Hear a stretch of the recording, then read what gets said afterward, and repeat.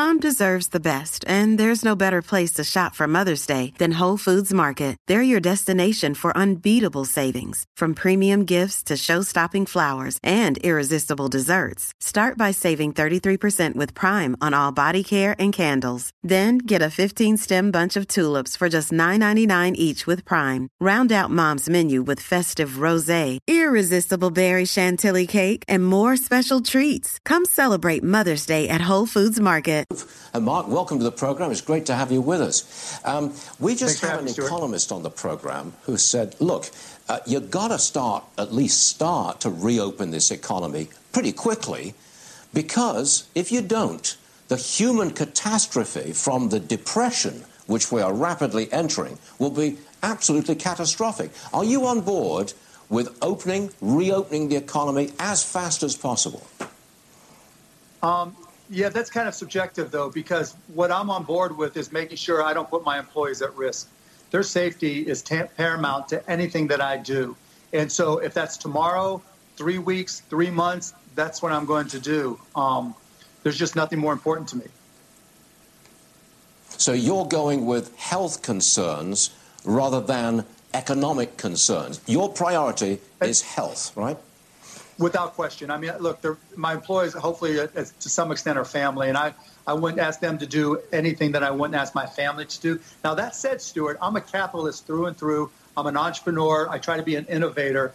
I think we will be able to create new opportunities, and the way we did business before probably is going to change. So whatever that day is when the doors open, every entrepreneur in this country is going to try to find a better way to do business. So while I don't think we can just recreate what we did before, I do think we're going to be able to create an America 2.0 where we do things better, we do things a little bit smarter, and we take into consideration the health concerns. Because I do agree that a significant economic toll has significant health consequences. If people can't get to hospitals, if people suffer from depression, commit suicide. Those are horrific endings. So we're going to have to innovate. We can't be dogmatic about this and say either we're open or we're closed. We've got to just, rely on that entrepreneurial spirit we have and say, you know what, let's find a better way. Now, you're the owner of the Dallas Mavericks. Okay, everybody knows that.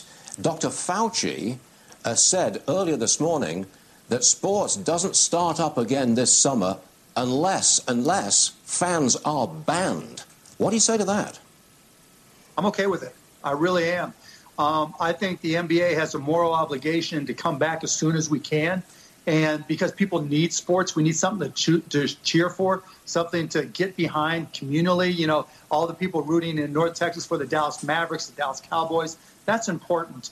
And if it means not having fans and just streaming and broadcasting the games on television, I'm all for it, because it's good for the psyche. For all the reasons when you talked earlier about the side effects of an economic depression and not moving forward, we want to, having sports will help us deal with that, will help us deal with those negative side effects and give people something to get excited about.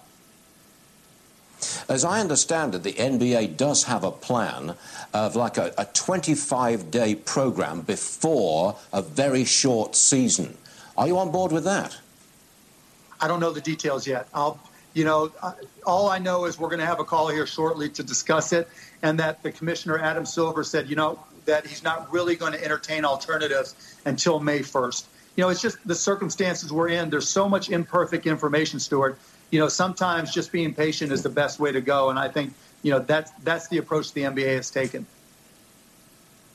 You've hinted about running for the presidency. You want to tell us more? Yeah, there's not a lot more to say. Right now, I'm supporting the president. I'm here to help him on his council. Whatever I can do as an American citizen, I'm all in. This is a unique time, and I give the president credit for asking for help, and he called my name, and I'm ready to step up to the plate and help. If you did run for the presidency as an independent, I can see you smiling here.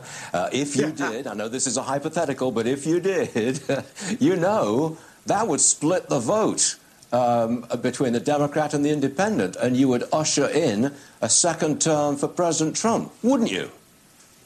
Not necessarily. I mean, I'm very conservative on a lot of economic fronts. And so, if and when I did, again, it's a long shot, and I'd root against it right now or bet against it right now. But I think a lot of conservatives would be very interested in what I have to say on the economic side.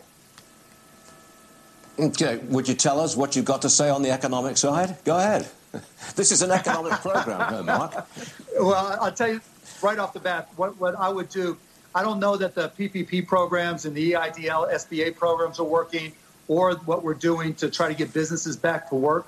I just think there were a lot of things that create too much friction. I'd work with the Fed and the Treasury and banks to install an overdraft protection program, and that allowed small businesses and medium-sized businesses in particular to continue business as usual. So rather than having to apply for a loan, then potentially have the banks go through their approval process and then have the Treasury have to fund the banks after the fact, by just allowing small businesses to continue to write checks, knowing they're not going to bounce for selected categories, knowing that banks already have fraud administration programs in place and money laundering programs in place, I think we could do a friction-free approach once we to keeping the economy open. And I think that would be a huge step forward. I think we have to start talking about robotics taxes, because when we get back to work, if we're really going to bring manufacturing back here, we can't try to recreate the manufacturing of the past where we put everybody in the assembly line and pretend that there's going to be a lot of manufacturing jobs. We have to invest as a country in robotics, because that's the way we're going to be able to bring manufacturing over here and beat the pants off the Chinese at what they do best, which is low-cost manufacturing. So by having a robotics tax of, let's say, 12%, which mimics what we do for Social Security taxes, we can put 9% to the Social Security and Treasury fund, 3% reinvested into robotics, and allow us to really create an America 2.0 that competes globally in robotics and artificial intelligence, that really establishes us for who we are, the leader economically in the world. So you asked for the 2-minute synopsis. There you go.